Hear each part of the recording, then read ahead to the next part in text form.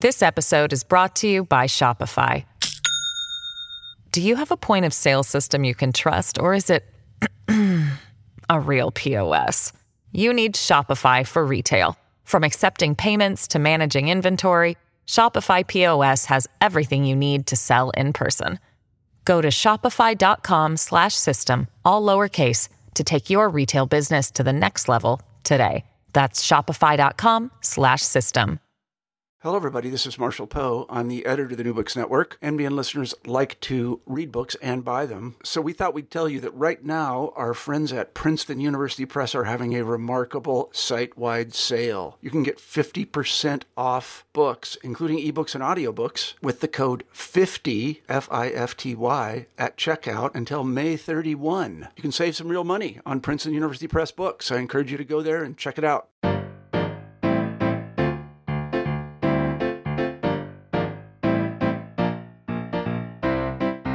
Good afternoon, everyone. My name is Daniel Paris. I am the New Books in Finance host, a channel of the New Books Network. And I'm delighted today to have as my guest David Colander, co-author along with Craig Freeman of Where Economics Went Wrong, Chicago's Abandonment of Classical Liberalism. The book came out from Princeton University Press just this year, 2019. David, welcome. Welcome. I am in that awkward position of having to say, and I suppose there are hopefully many times like this, where I said to myself after I finished your book, boy, I wish I'd read this before I finished my own book. I just came out with the book a couple months ahead of you on the implications of the Chicago School for Investment Theory. And however I did the job, it would have been far richer had I read your book, which provides really an intellectual history and background of what popularly passes for the Chicago School. So thank you. It's a very, really, really interesting work. I would like to start with a definitional issue, however, and that is, the title is about classical liberalism, and throughout the book uses classical liberalism. But the book is really about methodology and shifts in methodology and the philosophy behind them. But before we get to that, I just want to make sure the readers have a good understanding of what classical liberalism meant for Mills and Ricardo and other early economists before we get sort of the late 19th, early 20th century, just because a lot of people think of it in political terms rather than the original terms. Liberals are the reverse of conservatives now compared to they were in the 19th century and so forth. But I think it'd be helpful if you could just provide an overview of some of the definitional issues before we get into your basic argument. Well, first, let me say the definitional issues aren't resolved. Liberalism can mean so many things, classical can mean so many things, that really it's difficult to sort of get at. The issue we were trying to raise here is that what connected classical liberals, which is sort of an idea that I'm a historian of thought, so that historians of thought use to differentiate, here's the evolution of economic thinking. We move from classical school to the neoclassical school to the modern school as is occurring now. So classical liberal in some sense refers to sort of the dominant, feeling work up until really neoclassical period came. So it was a long period of time that had it, and it evolved over time. But it was sort of the sense, there's two aspects of classical liberalism. One was sort of its policy views, and that's what's usually sort of focused on. But what we argue is the most important aspect of classical liberalism was its methodology, was its the approach that it used to apply policy. And it tried to very much keep out. Here we're thinking of problems, we have to debate them. They don't have answers. They fully recognize that these issues were extraordinarily complicated and you couldn't answer them scientifically. So they didn't try to answer them scientifically. What they did is to develop models and theories that sort of captured what would happen if people were totally rational, for example, recognizing that people aren't totally rational. So they then sort of said, well, how would I adjust it to move to the real world? And they were always sort of on the edge of debating, here's what works in theory, here's what's going on, here's what we're working on there, and here's where the practical aspects come in. And they were creating that link all the time between it, and that was sort of fundamental for them in thinking about it. And what sort of followed was sort of here the methodology they'll use to maintain that, being able to sort of carry on theory, but at the same time talk about policy. So, but I'll just duly noted. I'm also a historian of former Soviet Union, and for us, the classical liberalism, at least to be called out that it is a view of the world and even though not necessarily canonical, but a view of the world that's focused really as a starting point on the individual, as opposed to a caste or a religion or a state. Again, all of my intellectual history as a Russian historian, classical liberalism plays almost no role. So that, although it is in your book, quickly becomes an issue about methodology. Just the very notion of trying to create an economic system, whether it's an abstraction one or a rules-based one, is about figuring out how individuals operate from the perspective of individuals or a macroeconomic perspective, which is so different from prior or competitive theories, which are focused on the welfare of the state, on the interests of the state, on the welfare of a particular religion or a broad-based particular group, a caste. So, I mean, we're all within the classical liberal tradition where we're trying to figure out how individuals, aggregated or individually, can do well. And that's different from the Russian. My background is a Russian tradition. If one were comparing it to sort of much broader range, you're absolutely right. And it should be emphasized that it is individualist and also consequentialist, which means here we worry about the consequences of actions, not the basic morality separate from the consequences of those morals. So in your book, the classical liberalism and the methodology of classical liberalism is really what you're tracking, providing an intellectual history of, and it is a history that is from John Stuart Mill on, where you identify for a couple centuries a certain methodology where abstractions were distinct from specific policy approaches, and the early classical liberal economists were very comfortable in that range. Can we discuss, can you present a kind of a summary of how Mill operated and how his peers before we got to the late 20th, early 20th century, and that separation between abstraction and strict guideline or public policy began to crumble? Yeah, well, if you look at Adam Smith, sort of he was in the start, he was talking about the economy, but he didn't differentiate theory and sort of practical stuff. And so you jump between one and another, and it's really hard to follow what he's saying. After Smith, you had David Ricardo come in, who sort of developed a theory and started to emphasize theory quite heavily and started to draw policy connections to that theory. That soon became known as the Ricardian vice, because out of theory, he was sort of drawing policy that didn't follow because it didn't fit sort of the structure of what was going on. So he had a reaction to that. And it's really Mill's work that sort of captured sort of the high point of what we consider classical liberalism, because it was a reaction to Ricardo sort of saying here, well, I like the theory, sort of it really is clear what's going on, but as he jumps to policy, he's sort of connecting it in ways that sort of are letting, sort of the wrong ideas come in. And you could make other arguments, and these other arguments have to be addressed and considered. So John Stuart Mill was trying to integrate sort of various philosophies about the individual, about individual freedom. How can we fit that together along with sort of the logical theories of Ricardo? And in doing that, he sort of created sort of this framework which really differentiated between economics as a science, which it accepted, and that was sort of, at that time, pure logical deduction, because the empirical statistical work that they had was minimal. And what you had to do in terms of science was just logical deduction. And so that was really sort of one part of it. The other part was you can't sort of extend from here, people are rational and they'll do this, to talking about policy. without adding all types of other additional stuff. And that's what Mill sort of added to it. He sort of said, theory will tell us half-truths. And sort of the other half-truths come from an understanding, a feeling, a broader sense of sort of the way reality goes. And all that has to be part of economics. So that sort of connection was really sort of what we consider the high point of classical liberalism. And I had the pleasure of interviewing Morton Shapiro for Sense and Sensibility a couple months ago, and he is similarly emphasized that there are two Adam Smiths. There's the theory of moral sentiments, and then the Wealth of Nations.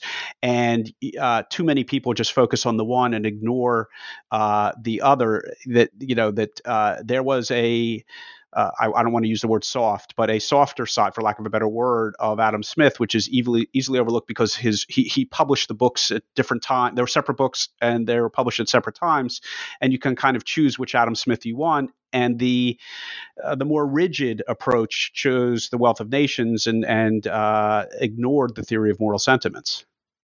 I interpret it a little bit differently. He wrote the theory of moral sentiments before he wrote the Wealth of Nations.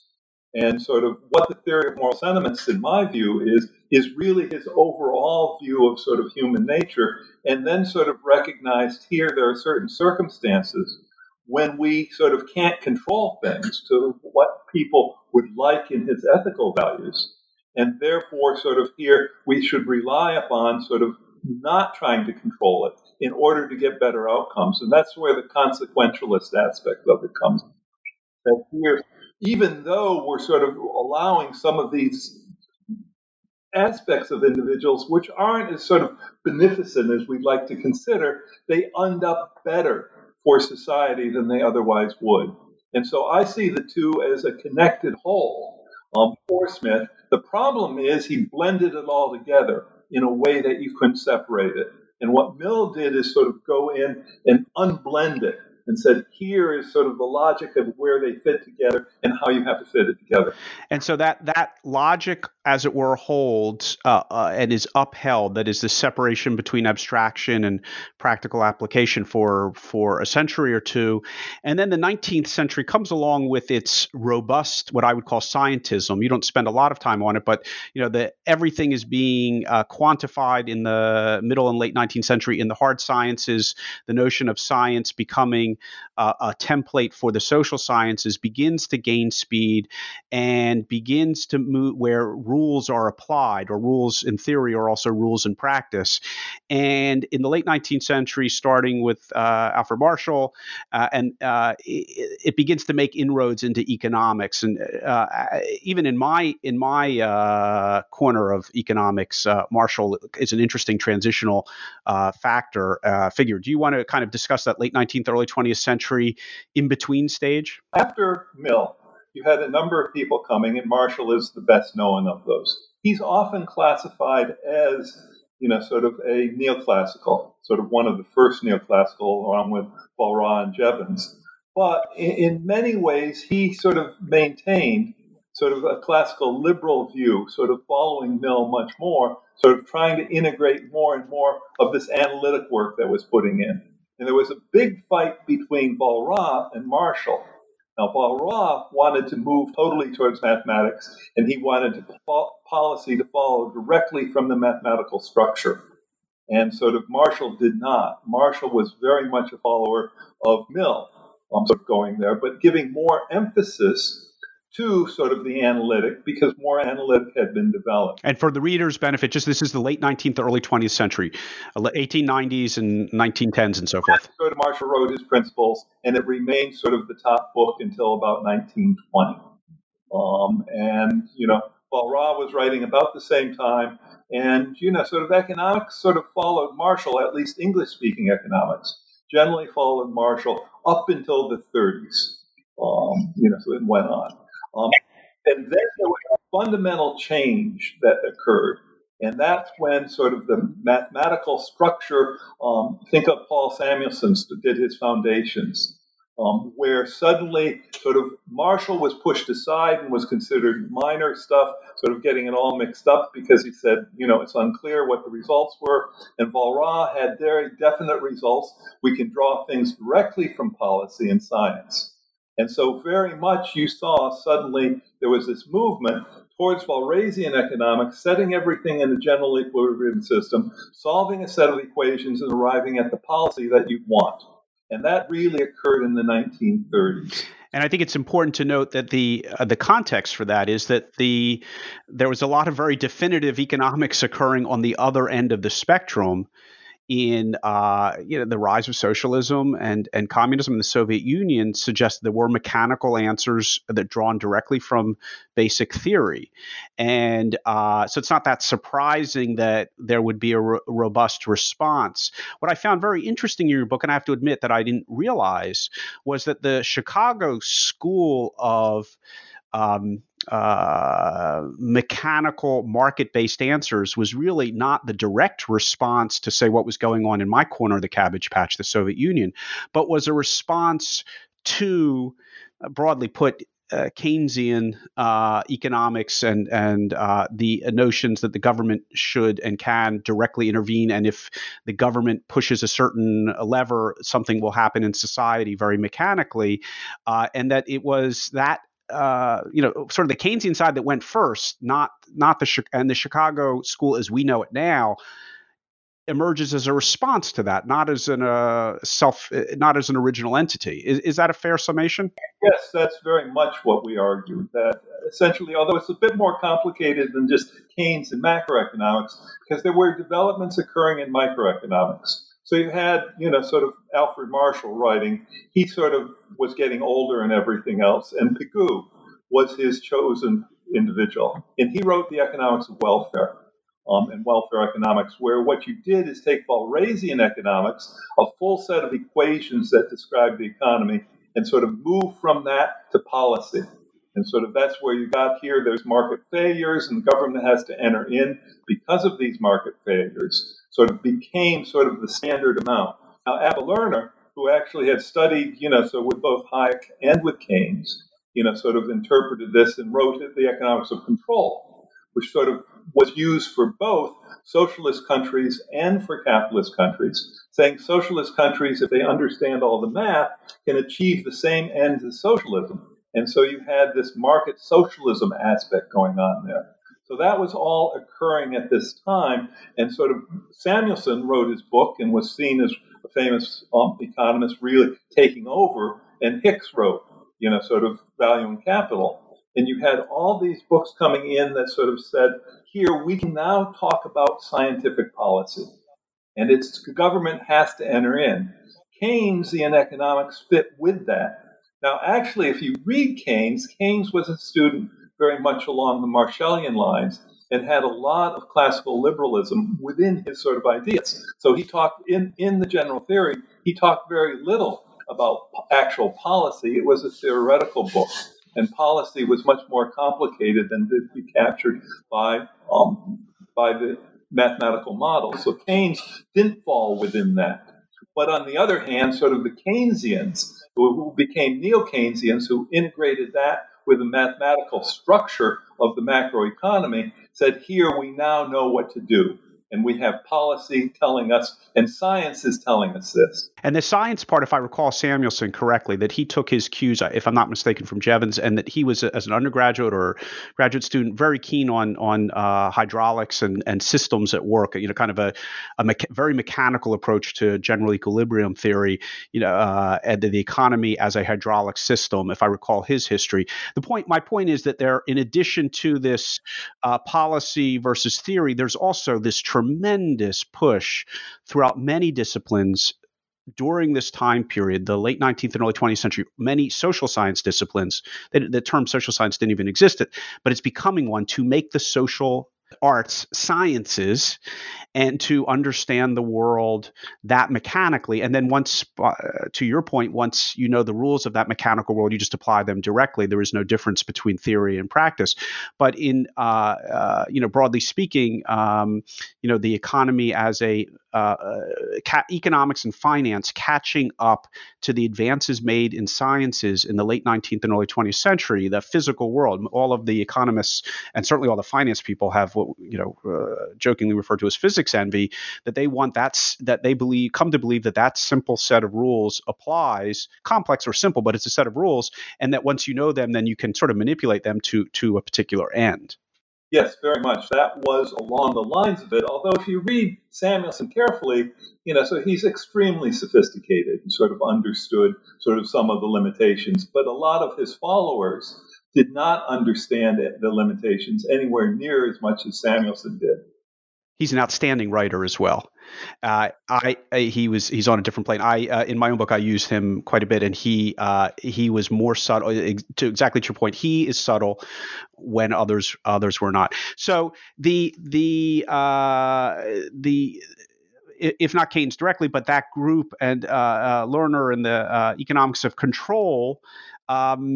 Is a dominant paradigm, not surprisingly, in light of the 30s and 40s and the role of state entities.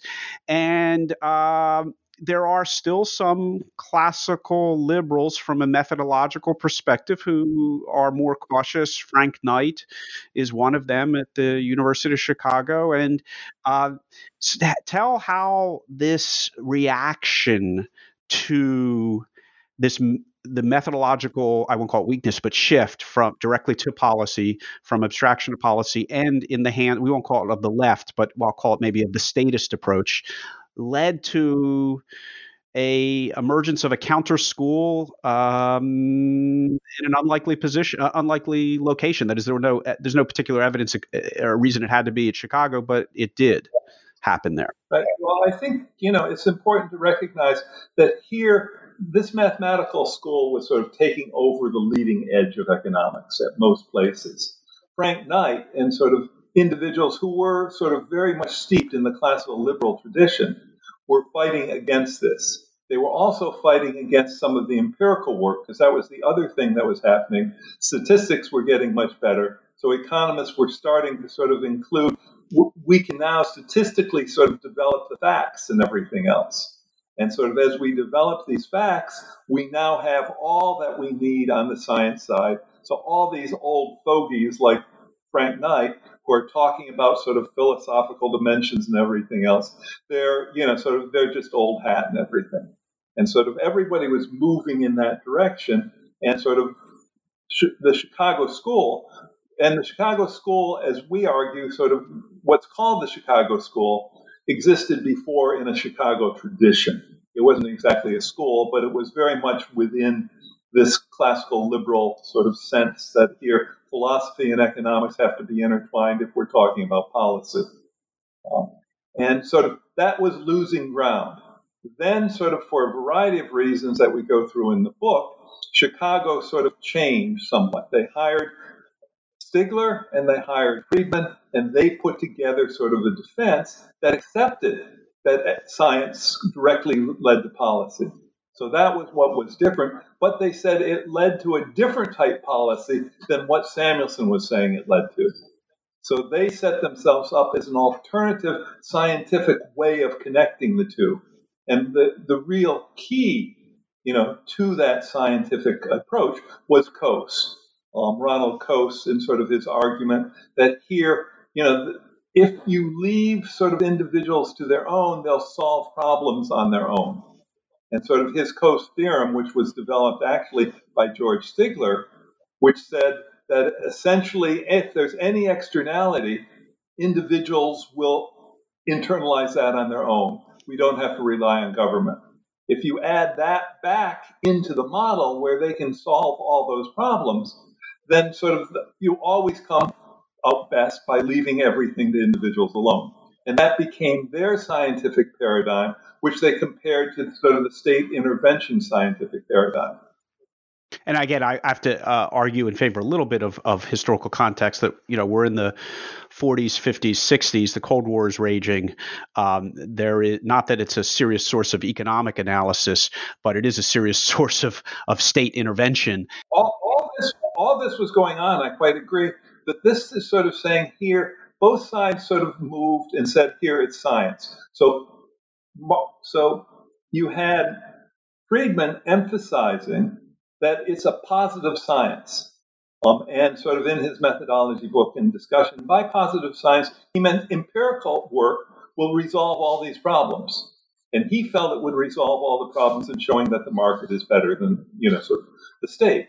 And so the classical liberal view on that was that, no, you can't solve these things analytically because they raise all kinds of questions that analytically you just can't include in any reasonable model that you have. So you're going to have to both include values and include other sets of aspects that are not included in the models. So therefore, you have to separate these two. And so that's where we argue economics went wrong, and that Chicago followed the other ones. They didn't cause the problem. This episode is brought to you by Shopify. Do you have a point of sale system you can trust, or is it a real POS? You need Shopify for retail. From accepting payments to managing inventory, Shopify POS has everything you need to sell in person. Go to shopify.com/system, all lowercase, to take your retail business to the next level today. That's shopify.com/system. The one parallel attribute which affected my line of business, which is finance, is that, and maybe you can help position me as to exactly where the centers, but it's rational actor theory, which is neither state nor individual directly, but it assumes that the people operate mechanically, and in a mathematically determinable fashion, and that is also coming to the fore. It's not a part of your book, but it's coming to the fore at that time.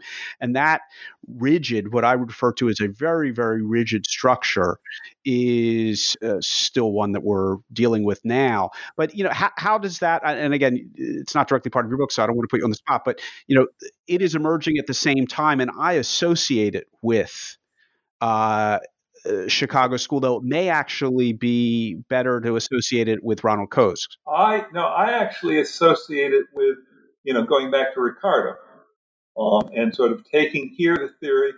Here's the problem you have. You can assume people are rational actors, in which case the mathematics of the model can be resolved and solved. Or you can assume here they're sometimes rational and sometimes irrational, where you capture more reality. But mathematically, you don't know how to deal with that because there's so many dimensions of irrationality to add back to it. You don't have a model anymore. And so those are the two alternatives. Now, sort of what rational acting did was say, let's carry this model as far as we possibly can by analyzing it. And sort of that's, a reasonable thing to do.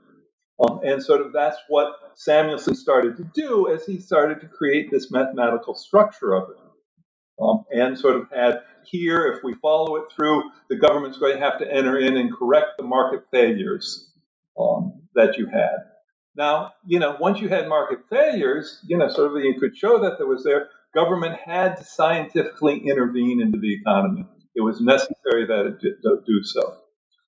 But if you didn't believe that people were rational, it didn't matter what the model said, because here you knew people sort of would resolve problems in other ways other than through rationality. Sort of they try and sort of work for the good of society. There was some benefit they'd worry about. There's all kinds of ways you can make that argument. That was taken out of, that was part of the classical liberal. We have to debate this in philosophical ways on which, sort of you try and say, well, where does it fit in there? How do you apply the model? That was what was lost. And so, the movement was here, we've got to apply this rational model. But it was really started with mathematics and Samuelson. Coase, what he said was actually to tear that down. So what Coase did, was really say, I want to show if we carry out rationality to the limit, what it means is there's no reason for government to ever intervene, because people will just resolve everything on their own. But Coase was also very clear to say that has no policy relevance whatsoever, because you can't talk about policy. So the whole model both sides are using to talk about policy is foolish. And so that was really Coase, and that's why we argue Coase and the Virginia School were sort of the alternative that wasn't followed. Yeah, do you want to briefly highlight the fact that that there was, as you say, for a couple of years, I think in the late 1950s, 58 to 60, I believe, the potential for an alternative and perhaps a more subtle view? Well, Coase had been at Virginia. Buchanan was at Virginia. Warren Nutter was at Virginia. There was a whole group of people at Virginia who sort of were worrying, within this broader framework, sort of attacking sort of the mathematical structure of it. Coase went off to Chicago and sort of influenced Stigler to sort of say, here we can do it. But Stigler's sort of version of the Coase theorem was not sort of Coase at all.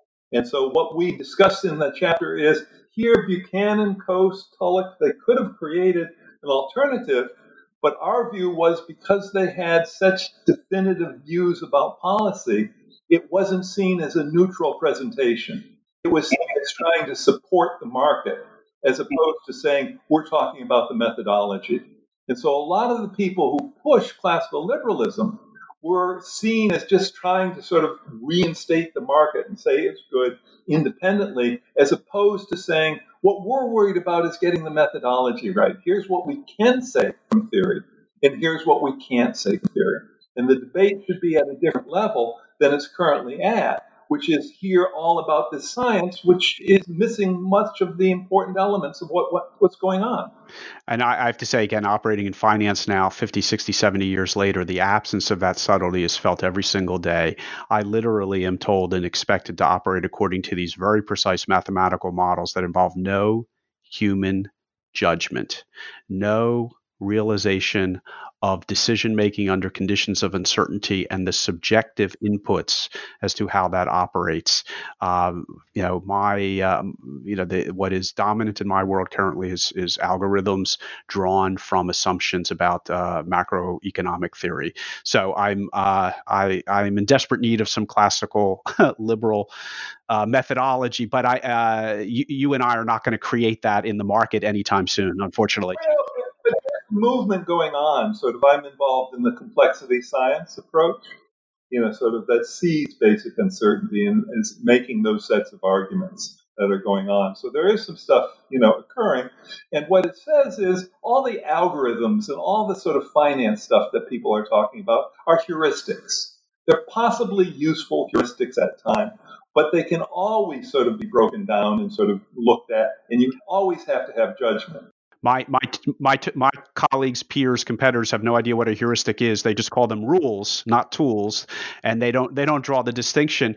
Let's get though a little bit to your the full-throated emergence of director Stigler and Friedman. They shift from a sensibility to a school, become very dominant.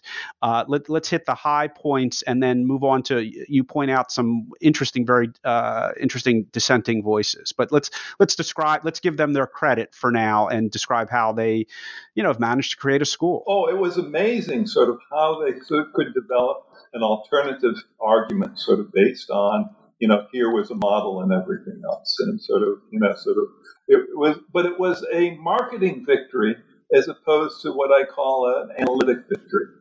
Sort of that here, sort of they combine sort of a support of the market along with a theory, sort of that became, sort of really sort of a push within politics and everything else. Whereas if you had classical liberals, they'd argue, sort of if you're going to talk about policy, you have to move outside your role as an economist and sort of not try and pretend that you're doing it. And sort of a lot of times Friedman and Stigler would say that. For example, Stigler, when he won the Nobel Prize, was asked to say something right about something good, think about Ronald Reagan's policy, and he had nothing to say. Sort of they quickly moved him off stage. At other times, he was very much involved in sort of trying to support the market and everything else. So, sort of one of the things we really emphasize is if you're going to sort of use and be a scientist, so you want to be very clear to make sure here you're saying how that science can be can be used in terms of understanding the reality today.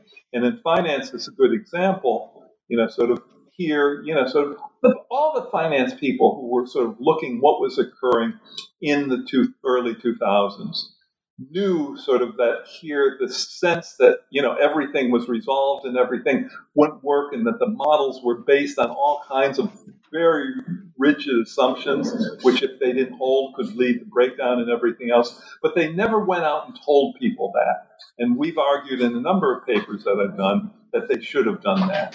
And so they nevertheless, generation after generation, whether they are theoreticians working on policy issues or creating very rigid rules, again, affecting my universe in modern portfolio theory and efficient markets, all of which is, kind of an extreme application of these abstractions applied to human affairs, which I object to.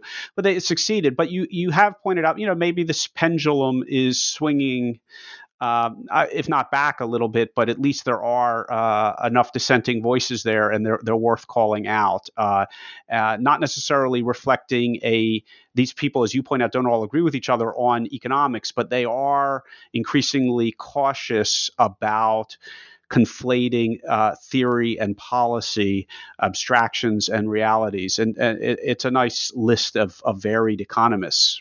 Yeah, what we tried to do is sort of take a selection of economists who we felt were sort of recognizing sort of the limitations and including it in their discussions at times. So one was Ed Leamer, who sort of has sort of consistently attacked econometrics. He's a wonderful econometrician, but at the same time saying, let's be honest about what we can actually draw from this and what we can say from that. And sort of much more sort of trying to hold economists, to the line. So there was an econometrician. And then we talked about Ariel Rubinstein, who's, wrote the basic text in game theory, who says it's all a theory. It's all a fable. And fables can be very useful for things, but you have to recognize that it's fables. And anybody who goes out and says, here, I as an economist can tell you you're supposed to do this and that is full of a lot of stuff. If anyone tried to interview with me or with my firm or at the University of Chicago and said, these things that we learn from the MBA or CFA program are fables, not actual practical tools, they would unfortunately not, the interview would be very brief. And that's, God bless that he's saying that, because that's counter to what has become institutionalized. But they could be useful tools. In other words, fables can be very useful at times, as long as they're kept with what they are. They're not reality. They're not the truth. They're ways of which you can sort of look at something that's very complicated, and it'll make you look at it in a certain way. To really sort of be good, you have to be able to sort of look at it in lots of different ways, and then use judgment to try and pull that all together. That's the part that's missing in a lot of finance today and a lot of economics. And that was again, Morton Shapiro's argument in Sense and Sensibility, that we've lost the human judgment touch in favor of all of these rules. So there seems to be not a consensus, but at least there are a number of dissenting voices, yours among them. So I'm very much happy to contribute by giving you guys a bit of a platform to discuss it. Well, thank you very much. It's there. And again, we sort of end, end the book with a discussion that it's all heuristics. Sort of that if economics sort of went on and say what we do is develop useful heuristics for individuals, and then we'd emphasize here's where the heuristics seem to have worked pretty well. Here's where they don't work well. It'd be a much more useful set of tools that we're handing out to people than what we currently do.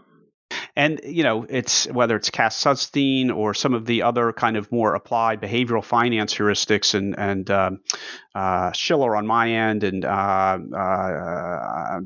Richard Thaler that are, suggesting behavior really matters, and that one size doesn't fit all, and there can be a range of outcomes. Again, it just doesn't fit in the macro market model. Are there any of the other classical liberal methodologists that you want to mention as well as we wrap up?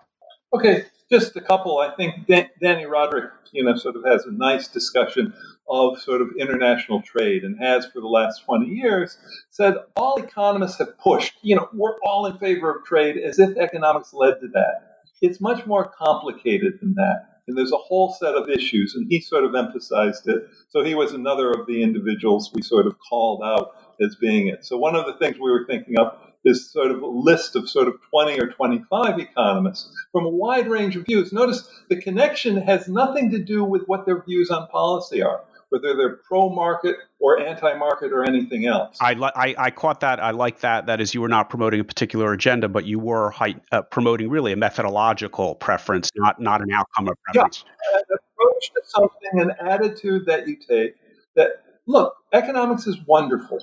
It's very, very useful. But we've got to be honest about, sort of where it is and isn't useful. And starting from the beginning textbooks, we're not honest about it. So that would be sort of the one clarion call that we'd have there. Let's be a bit more honest than what we are about what economics can and can't say about policy.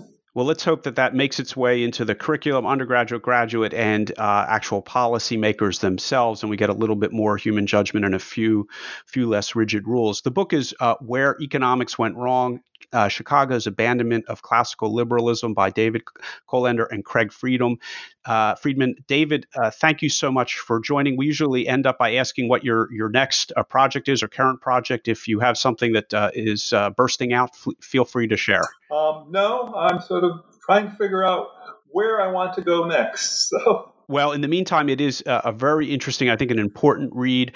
It is available through standard book distribution platforms. So, David, thank you for joining. Please don't hang up yet because your file has to compound. But thank you very much. Okay, thank you.